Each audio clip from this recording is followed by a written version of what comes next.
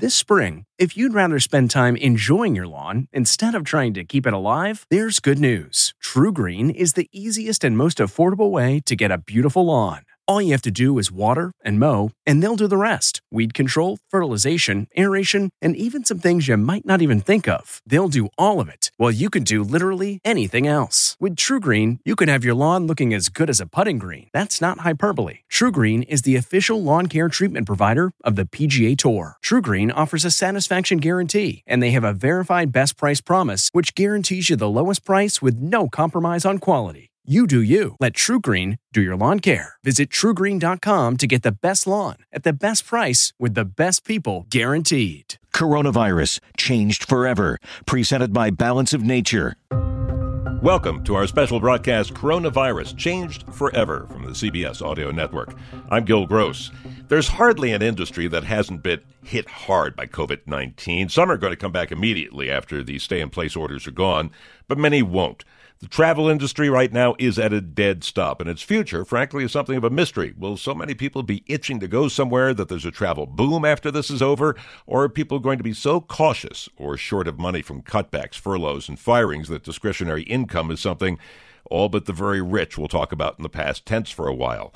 Jackie Gifford is editor of Travel and Leisure and is watching all of this. Jackie, good to talk to you. How are you? I'm good. I'm here in New York City in my apartment where I've been since this all began, and I'm here with my family. I feel very lucky that I can work from home and talk to people like yourself remotely about the state of our industry. Well, let's talk about the state of that industry.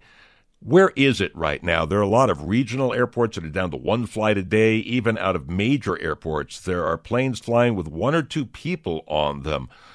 How is the industry doing? Sure. I mean, you really, captured it earlier on. It's at a virtual standstill right now. There are still domestic flights going out, but they're nearly empty. And at the end of the day, international flights, because of border restrictions, there's just not many things happening right now. I mean, there are no flights going between the US and Canada. So what I think, in hotels, let's be honest, a lot of them are closed.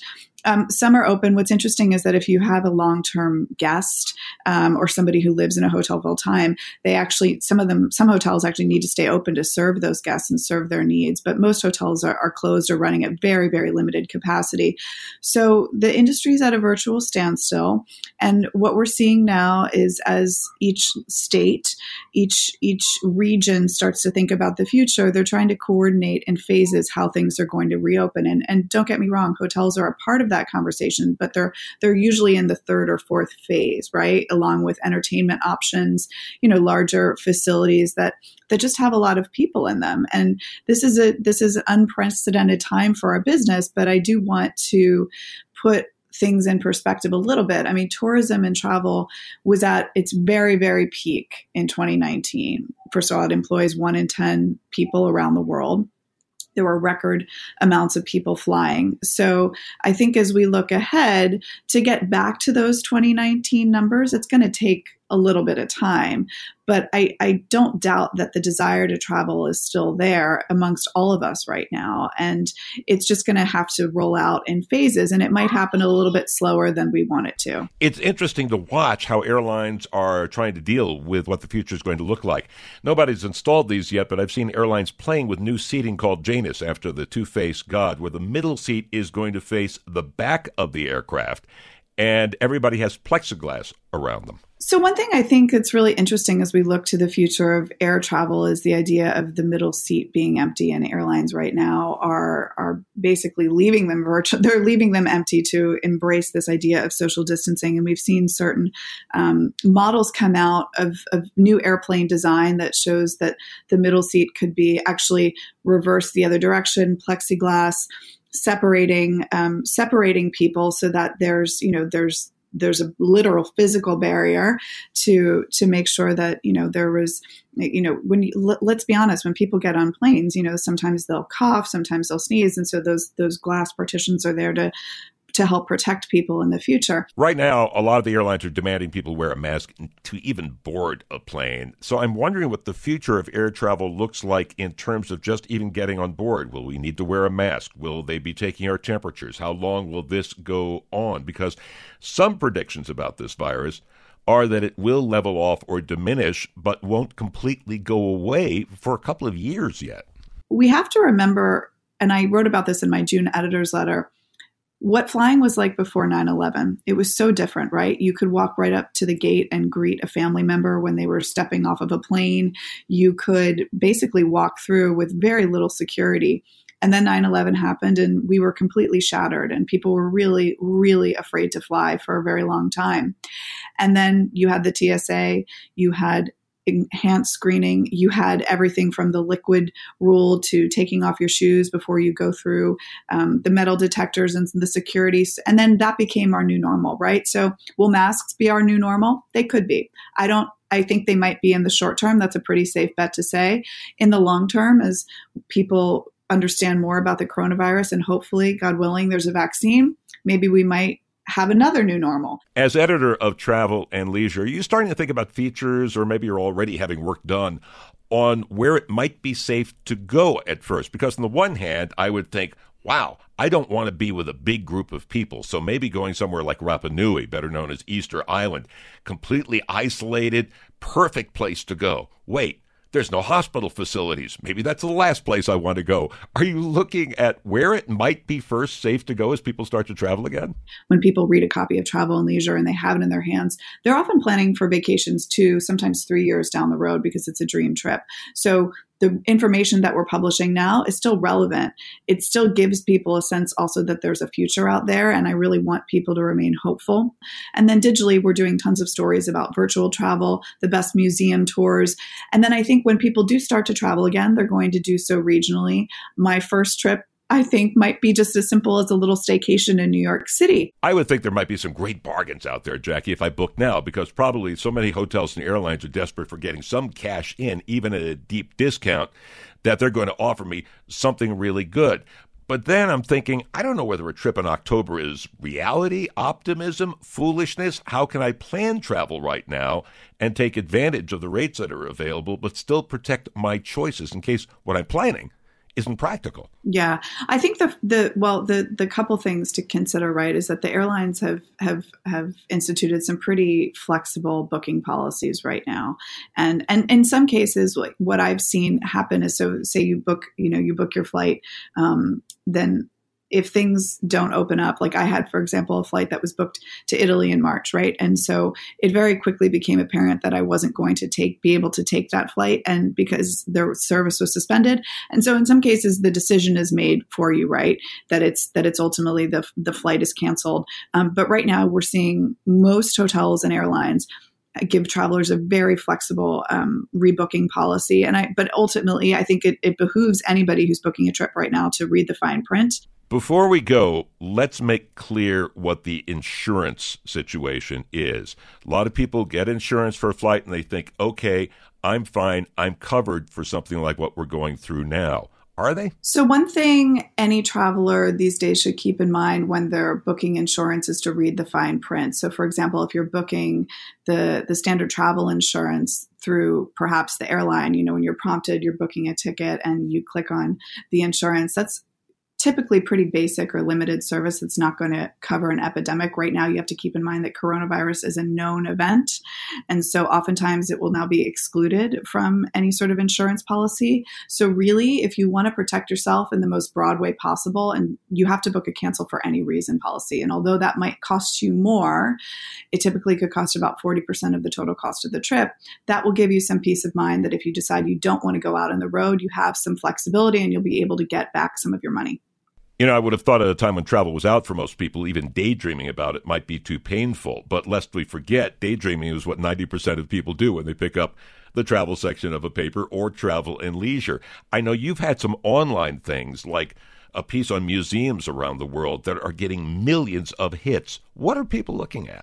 They just want, I think the thing that ultimately we do as a brand so well. And, we lean into the idea of armchair escapism. And we've done that from the beginning of Travel and Leisure. We're turning 50 next year as a brand. And oftentimes, what we do is we bring the world to you in the comfort of your home. We've always done that. the smart brands, the brands that are going to stay relevant, will stay connected with their consumers, even though they know they're not traveling.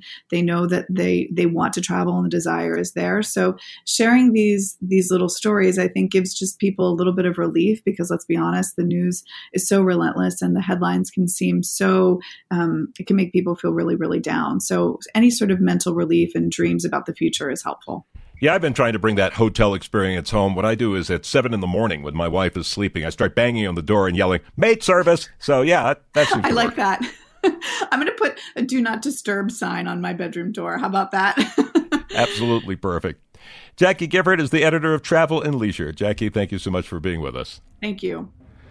You're listening to the CBS special Coronavirus Changed Forever.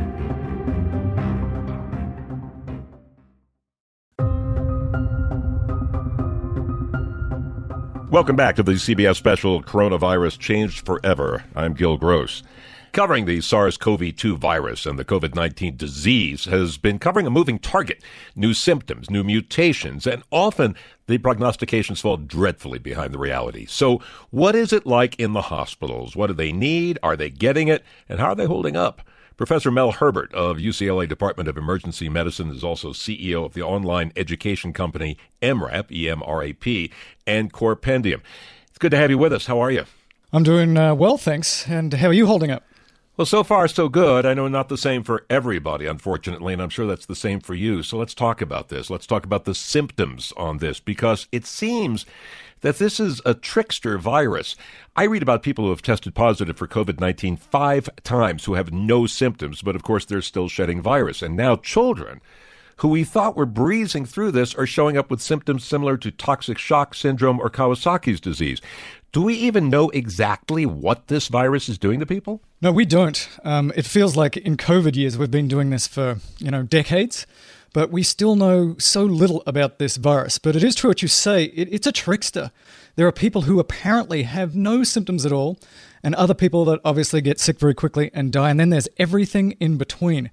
When we first sort of started thinking about this and seeing it, we thought of it as a lung problem, a pulmonary disease, something that made you very hypoxic, not being able to get enough oxygen, and then sometimes having to be intubated, and then sometimes, unfortunately, dying. But now we realize it's really a systemic inflammatory disease. And what I mean by that is that all parts of people's body can be affected by this, from their skin to their heart to their lungs to their blood. We're seeing people who are getting clots and having strokes at a very young age. We thought that kids weren't getting affected at all initially, and now we realize that they are. They're still quite protected compared to adults, but kids are getting sick. And now we're realizing that maybe this thing called Kawasaki syndrome, which is this well-described but quite rare syndrome described in 1967 by Dr. Kawasaki, of where you can have this constellation of fever that goes for many days and red eyes called conjunctivitis, and then cracked lips and a big swollen tongue and extremities that swell up and lymph nodes that get really big. And in and of itself, it's a sort of bizarre and maybe looks weird to the parents and to the child, but it's a really serious disorder because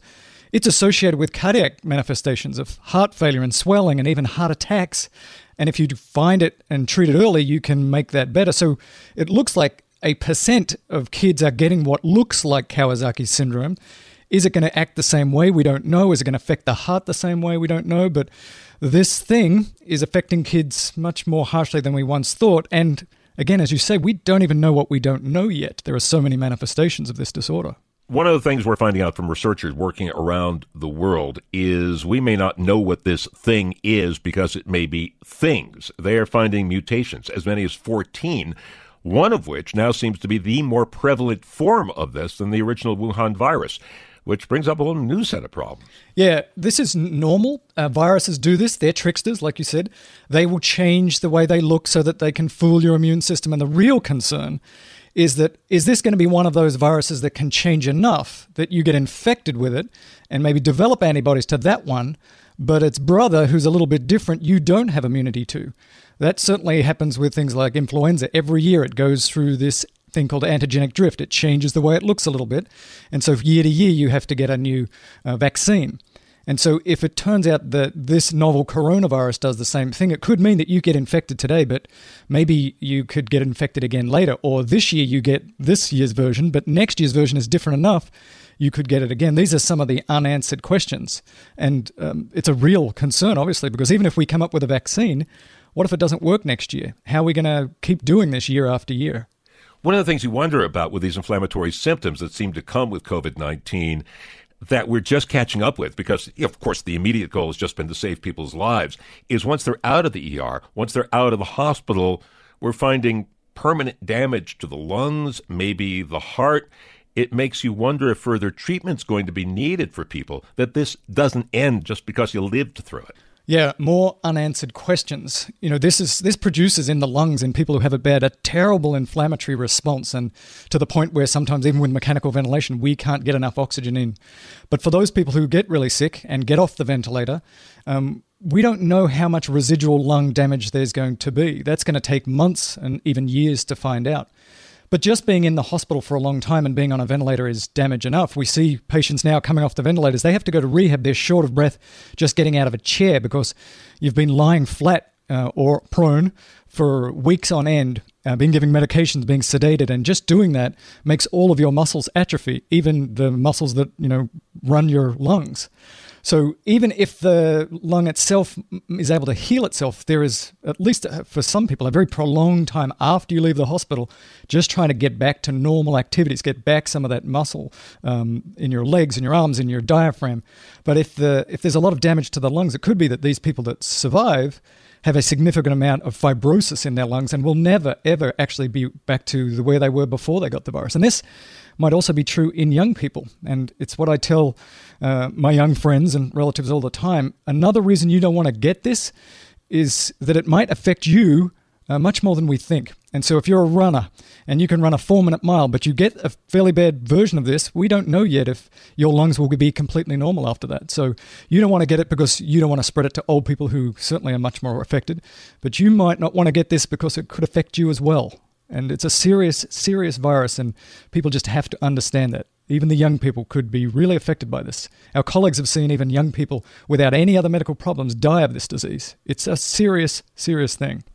Okay, let's go into the ER where you have spent your life. And the first question really is basic. How stretched are we in emergency rooms around the country in terms of caring for people?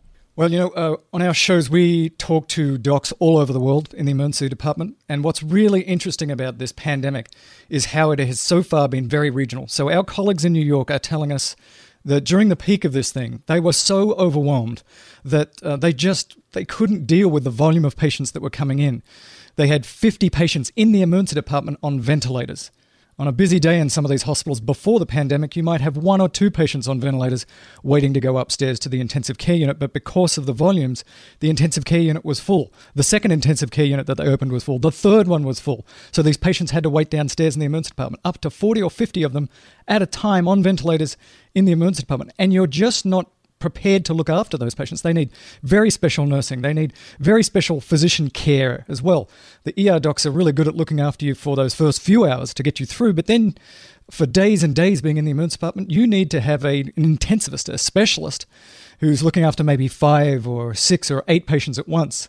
Some of these docs and nurses were asked to look after 30 or 40 patients at once. You can't give great care. So we had those docs and nurses in New York being completely overwhelmed. And then here in California, we saw what was happening, and we shut the place down and we flattened the curve, and we as physicians were concerned that's going to happen to us. I actually retired from clinical work a number of years ago, but all of us retired docs went in and got our emergency credentials because we thought it's all hands on deck. Every retired doc and nurse is going to have to go back and help out. But here in California, we did such a good job, and also maybe because of the weather and maybe because we're more spread out, a number of factors, we didn't see the surge that New York saw. In fact, we saw the exact opposite. What we saw, because we were so good about telling people to stay home, is that everybody stayed home. The volumes of patients in the emergency departments in most of California went down by more than 50% and are still way down. And in fact, some of the docs have been laid off or have been given half the number of shifts or taking 60% salary breaks. So it's affected regions very differently. In some places, overwhelming amounts of patients, and in others, completely underwhelmed in the emergency department, still very busy in the intensive care unit. But the trickster is even regionally acting very differently. You've been talking to people in ERs around the country. Do doctors, nurses, and hospital staff have all the personal protective equipment that they need? Initially, in places like New York, they didn't. And we, as a group, had to work out ways of, these N95 masks that everybody talks about. You really should only wear those for 8 hours. That was sort of the manufacturer recommendations, the CDC recommendations. And so you go through a lot of these. And if you take them off between high-risk patients, if you go see really high-risk patients, you should probably take off all of that equipment and get a new set. Well, they were doing that initially, but you run out very quickly because there were so many patients. So then we had to ask the question, well, can I wear it 2 days? Can I wear it between patients? Can I wear it 5 times? So in New York, they got to the point where even doing all that, it looked like they get right to the precipice. There wasn't going to be enough. And physicians and nurses were going to be asked to go and look after patients without enough equipment. And that actually happened in a number of hospitals. And that's really dangerous because in many situations, when you're intubating a patient, for example, there's lots of virus being shed, and the docs and nurses in that room are very likely to get to catch the disease if they don't have the equipment. In California, because we've been behind the curve, because we flattened the curve, because we haven't had that, it hasn't really been an issue here yet. And in New York now, and I talked to college just yesterday, saying that now they seem to have gotten past the worst part and there's more equipment coming. But it was pretty bad in lots of places that got hit hard because it's just hard to imagine the increase in volume of all of this equipment that you need. And we need to remember this, and this is really key. We need to remember this because there's a really good chance, as Dr. Fauci has noted, that this thing is coming back again this year. It's going to come back later in the year, and it's also probably going to come back when the flu virus is very bad. So we better stockpile a whole bunch of this equipment and ventilators and get ready for the second wave. Well, let's talk more about that possible second wave this fall, and we'll do that in a moment as we continue with Dr. Mel Herbert on coronavirus, Change Forever, here on the CBS Audio Network.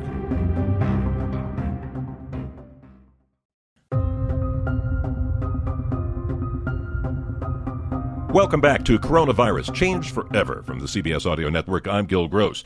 We've been talking with Professor Mel Herbert of the UCLA Department of Emergency Medicine and CEO of the online education companies MRAP and Corpendium.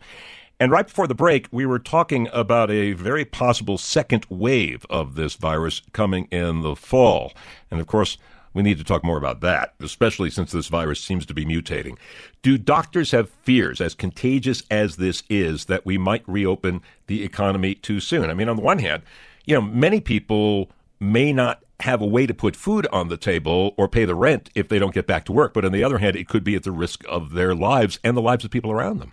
Yeah, many physicians I talk to are very concerned about this. We see some of the things that are happening on the beaches and in some of the states that are opening up. They are asking for this to explode. This doesn't care that you're tired and that you're sick of being inside and that you're really suffering financially. It doesn't care. And so if people go back to normal activity, it's going to blow up again. As much as this infected New York, only about 20% of people have actually been infected. And so that means 80% haven't been infected. So if we go back to the way things looked before the pandemic, we will have another surge that will look just like the one that just occurred. And if your state or your local area suppressed the curve and flattened it out, and now you think it's over, you're wrong. In places like California, 95% or more of people haven't been exposed to this virus. So this could look just like it did a month or two ago with all of this opening. We have to open. Of course, everybody agrees we've got to get back, but we have to do it very slowly. We have to do it based on science. We have to do it based on testing and contact tracing. If we just think that magically this thing is going to go away, we are in big trouble. This thing has not gone away. It is still circulating, and it desperately wants to explode again. A virus just wants to infect things. And if we're together, like we were before, it will infect many of us. It will overwhelm the healthcare system again. One of the things that has been positive around the country, though we've seen some incidents where people have been heckling, even threatening healthcare workers, is for the most part people have been supportive. In New York City, people are opening their windows at 7 p.m. every night, applauding medical and other personnel working to save lives and cheering, and some are playing or singing New York, New York. What does that kind of thing mean to people on the front lines of all this? I think it's really important. It's hard to conceive of the stress that these docs and nurses are under. They're used to death. That's part of the job. But it's the overwhelming numbers of patients that are coming in dying. And there's often little that these doctors and nurses can do. And psychologically, that is very, very stressful. And then add to that many of them are not going home to their families. They're concerned about infecting their own families. So they're living remote from their families, remote from their friends. This puts an extra burden on. And to have people say thank you for what you're doing really, really matters. And they're concerned, obviously, also about themselves. They've seen colleagues catch this and get very sick. They've seen colleagues catch this and die. And they wonder to themselves, could that be me? Could that happen to me? What's going to happen to my family if I get sick, if I die? So this is a tremendous struggle. And what's really concerning is that they've done this and they've fought the war and the first wave of the war is over. And on the one hand, you're calling these doctors and nurses brave, and that's true. But then on the other hand, you're gathering together in groups of 50 on the beach. That's not very respectful. Let's try and open up the economy and do it right. Follow your local guidelines. Follow what the health experts are saying. Otherwise, this will explode, and then you're going to ask those people who are already suffering from post-traumatic stress disorder, these doctors and nurses, you're asking them to do it again. And then you'll ask them to do it again, and that's not fair. Let's talk about the world of emergency room doctors and nurses. We say that in really functional healthcare systems that you see overseas, nationalized healthcare systems that really integrate well, the emergency department is really an integral part of that, because there's always going to be, I broke my arm, I'm having a heart attack, my baby is sick, and that can occur at 3 a.m. And so you have to have an emergency department as part of a really well integrated system, to make things work.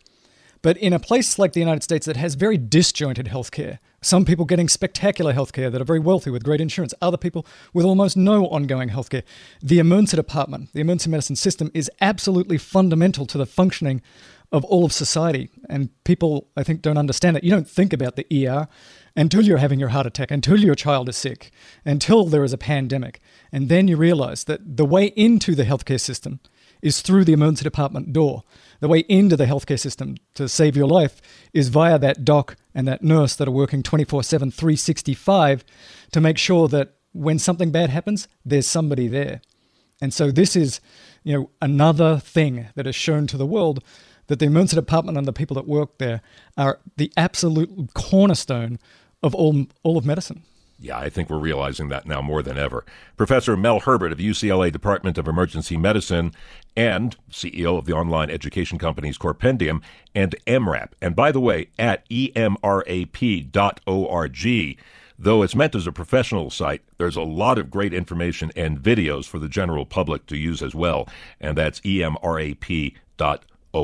Well, thank you so very much for having me on. And to all those docs and nurses out there, thank you for what you do, because what you do really matters now more than ever. You're listening to the special Coronavirus Changed Forever from the CBS Audio Network.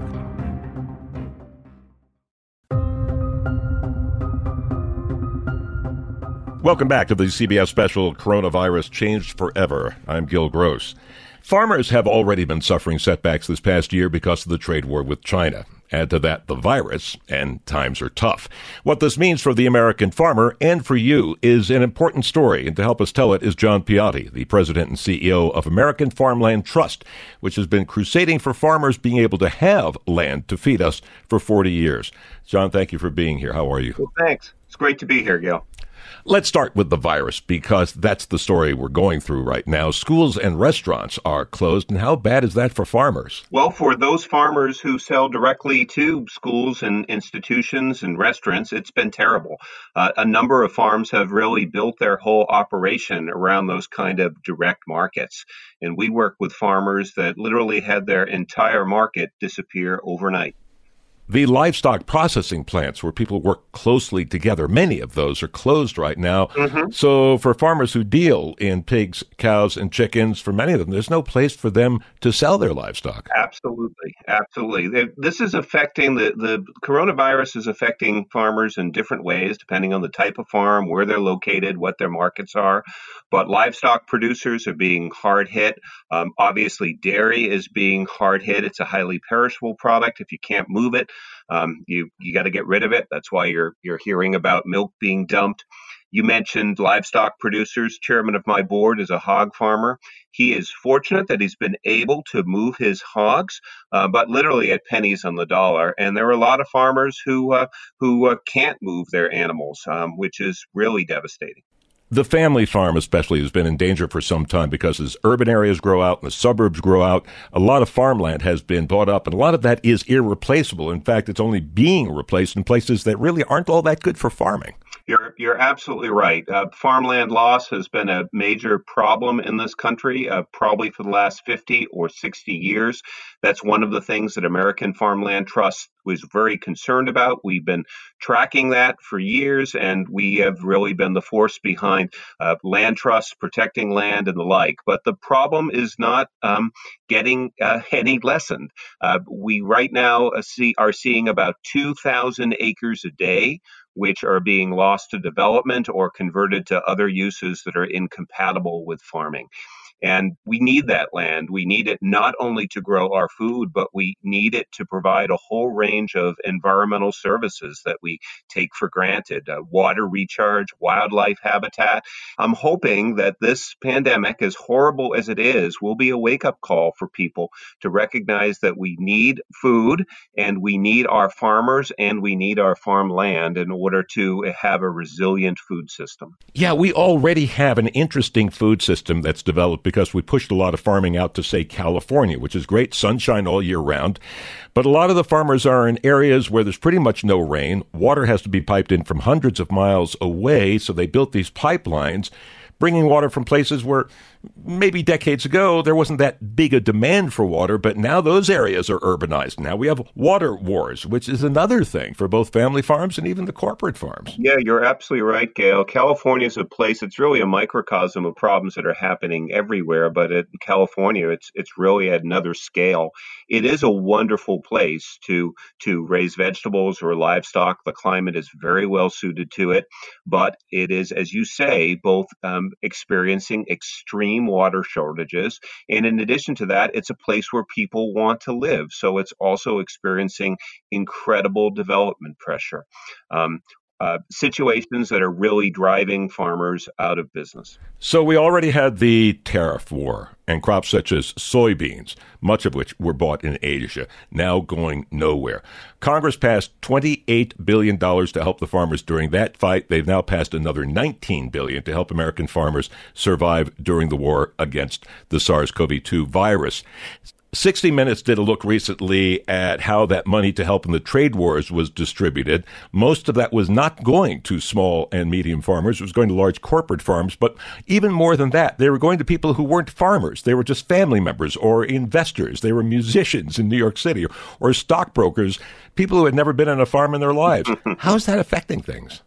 Well, it does affect things, and we do need support for farms of all sizes in this country. And I think that the market facilitation program, which was in response to the trade wars, I think the vast majority of that funding flowed to very large farms and to the owners of their farms, whether they are the actual dirt on the boots farmers or not. Is that bad? Well, it's bad if it means that funding is not flowing to the small and medium-sized farms. At American Farmland Trust, we believe we need farms of all sizes and all scales, and they have all been impacted by the trade wars, and they are all being impacted by the coronavirus pandemic. So I don't want to pit big against small. We need it all, but we are not providing the level of support that's needed for our small and medium-sized farms. And those are the farms that we need for a host of reasons. They're the folks in the local community. They're the folks who volunteer on the fire department. They're really the backbone of a lot of rural communities, but they're also our defense when there are problems, because having a diversified, resilient, and local food system is part of the answer to weathering crises. Yeah, it's interesting. We talk about our manufactured goods coming from overseas, and then we find out, wow, we can't make masks and other personal protective equipment during a virus epidemic. We don't talk as much about the fact that so much of our produce now comes from overseas, that we don't have the farmland to make it here in an emergency. So many things here that we eat don't come from this country anymore. We have great farmland in this country. Sadly, some of it is disappearing faster than it should.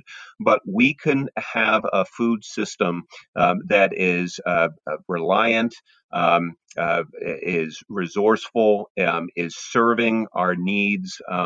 And we don't want to, close our borders or anything like that. It's important to have trade. That's a big part of agriculture. You can't grow everything everywhere.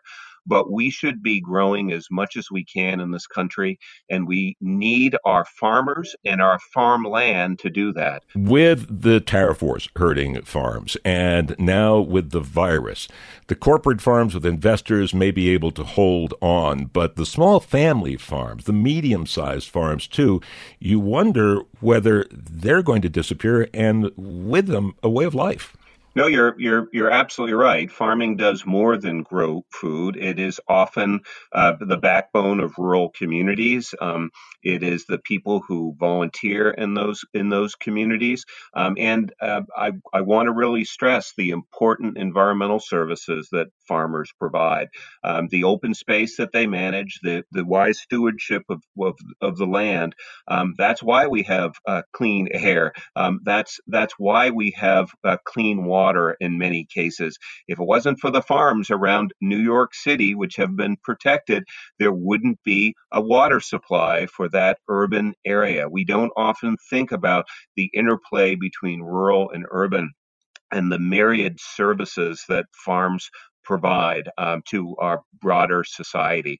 So losing farmland and losing farmers and seeing particularly small and medium-sized farms go out of business is bad for local economy, but it's ultimately bad for all of us. It's going to hurt our environment, it's going to hurt our national economy, and it's going to put real constraints on our food supply.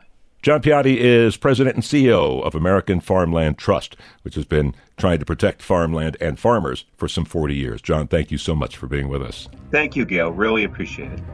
You're listening to Coronavirus Changed Forever from the CBS Audio Network.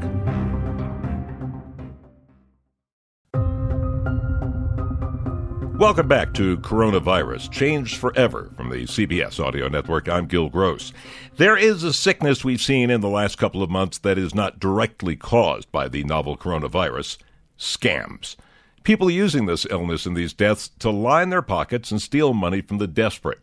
The Secret Service has a unit devoted to unmasking these schemes, and CBS News senior investigative correspondent Catherine Herridge got an exclusive look at what they're doing. You can see here that the total cost of masks was $5,000, and they were $5,000. $5,000, and they were requesting payment up front. If you get an email like this, what are the red flags? They request Western Union, MoneyGram, or Bitcoin as forms of payment. A legitimate business will offer payments either through invoicing or through credit cards. Adam Myers with the tech security firm CrowdStrike says cyber criminals are working all of the angles. There are plenty of threat actors that will use phone scams as well. How does that work?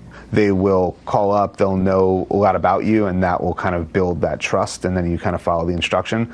Always call back and make sure that it's something that's legitimate. According to CNET senior producer Dan Patterson, people are getting messages that look like they came from actual health providers, telling them that records show they tested positive for COVID-19 or even HIV. And then it prompts those individuals to click on a link, download a piece of malware that then installs software that starts to exfiltrate personal data. The idea here is to get information that could be used to steal your identity and your money. One especially vicious scam claims to sell vaccines that don't exist, or other medical treatments that just don't work, and often aren't delivered anyway once you pay for them up front.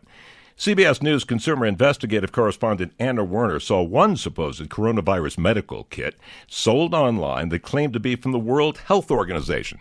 It wasn't. So Customs and Border Protection has been tweeting out photos of items that it has seized. One of them is sort of like a box of little vials. They showed these pictures on Twitter of things that people are saying are either at-home treatments or they are or they are saying one of them is a treatment kit. The acting commissioner said on Twitter that police in the UK arrested a man for selling those kits. And then the other ones are counterfeit test kits that came through Los Angeles airport. They were labeled as purified water vials. So these are the kinds of things that people who are, you might call them creative or just call them scammers, frankly, are saying, hey, I can make a quick buck off of this, sell something to people. And one of these things, actually, the CBP said had some what might be dangerous ingredients to it. So beware. People know many of you are getting stimulus checks, and they want that money. They know you need masks, so they'll use that to charge exorbitant prices. And it isn't just scammers living in mom's basement halfway around the world either. Well-connected people started companies that sprang up out of nowhere, getting contracts and money for masks and ventilators they had no way of getting. Check out any alleged product that says it does something nothing else can do. More than likely, it can't do it either. Don't believe online ads for things promising cures. Anyone who had anything like that wouldn't have to advertise. People would be beating down their door. Often instead, the people beating down their door will be the FBI. This has been Coronavirus, Changed Forever from the CBS Audio Network. Produced by District Productive and Paul Woody Woodhull, I'm Gil Gross. Catch every episode of 60 Minutes, America's most watched news magazine show, as a podcast. Hear in-depth investigations across politics, news, and entertainment on your schedule. Listen to 60 Minutes ad-free on Wondery Plus.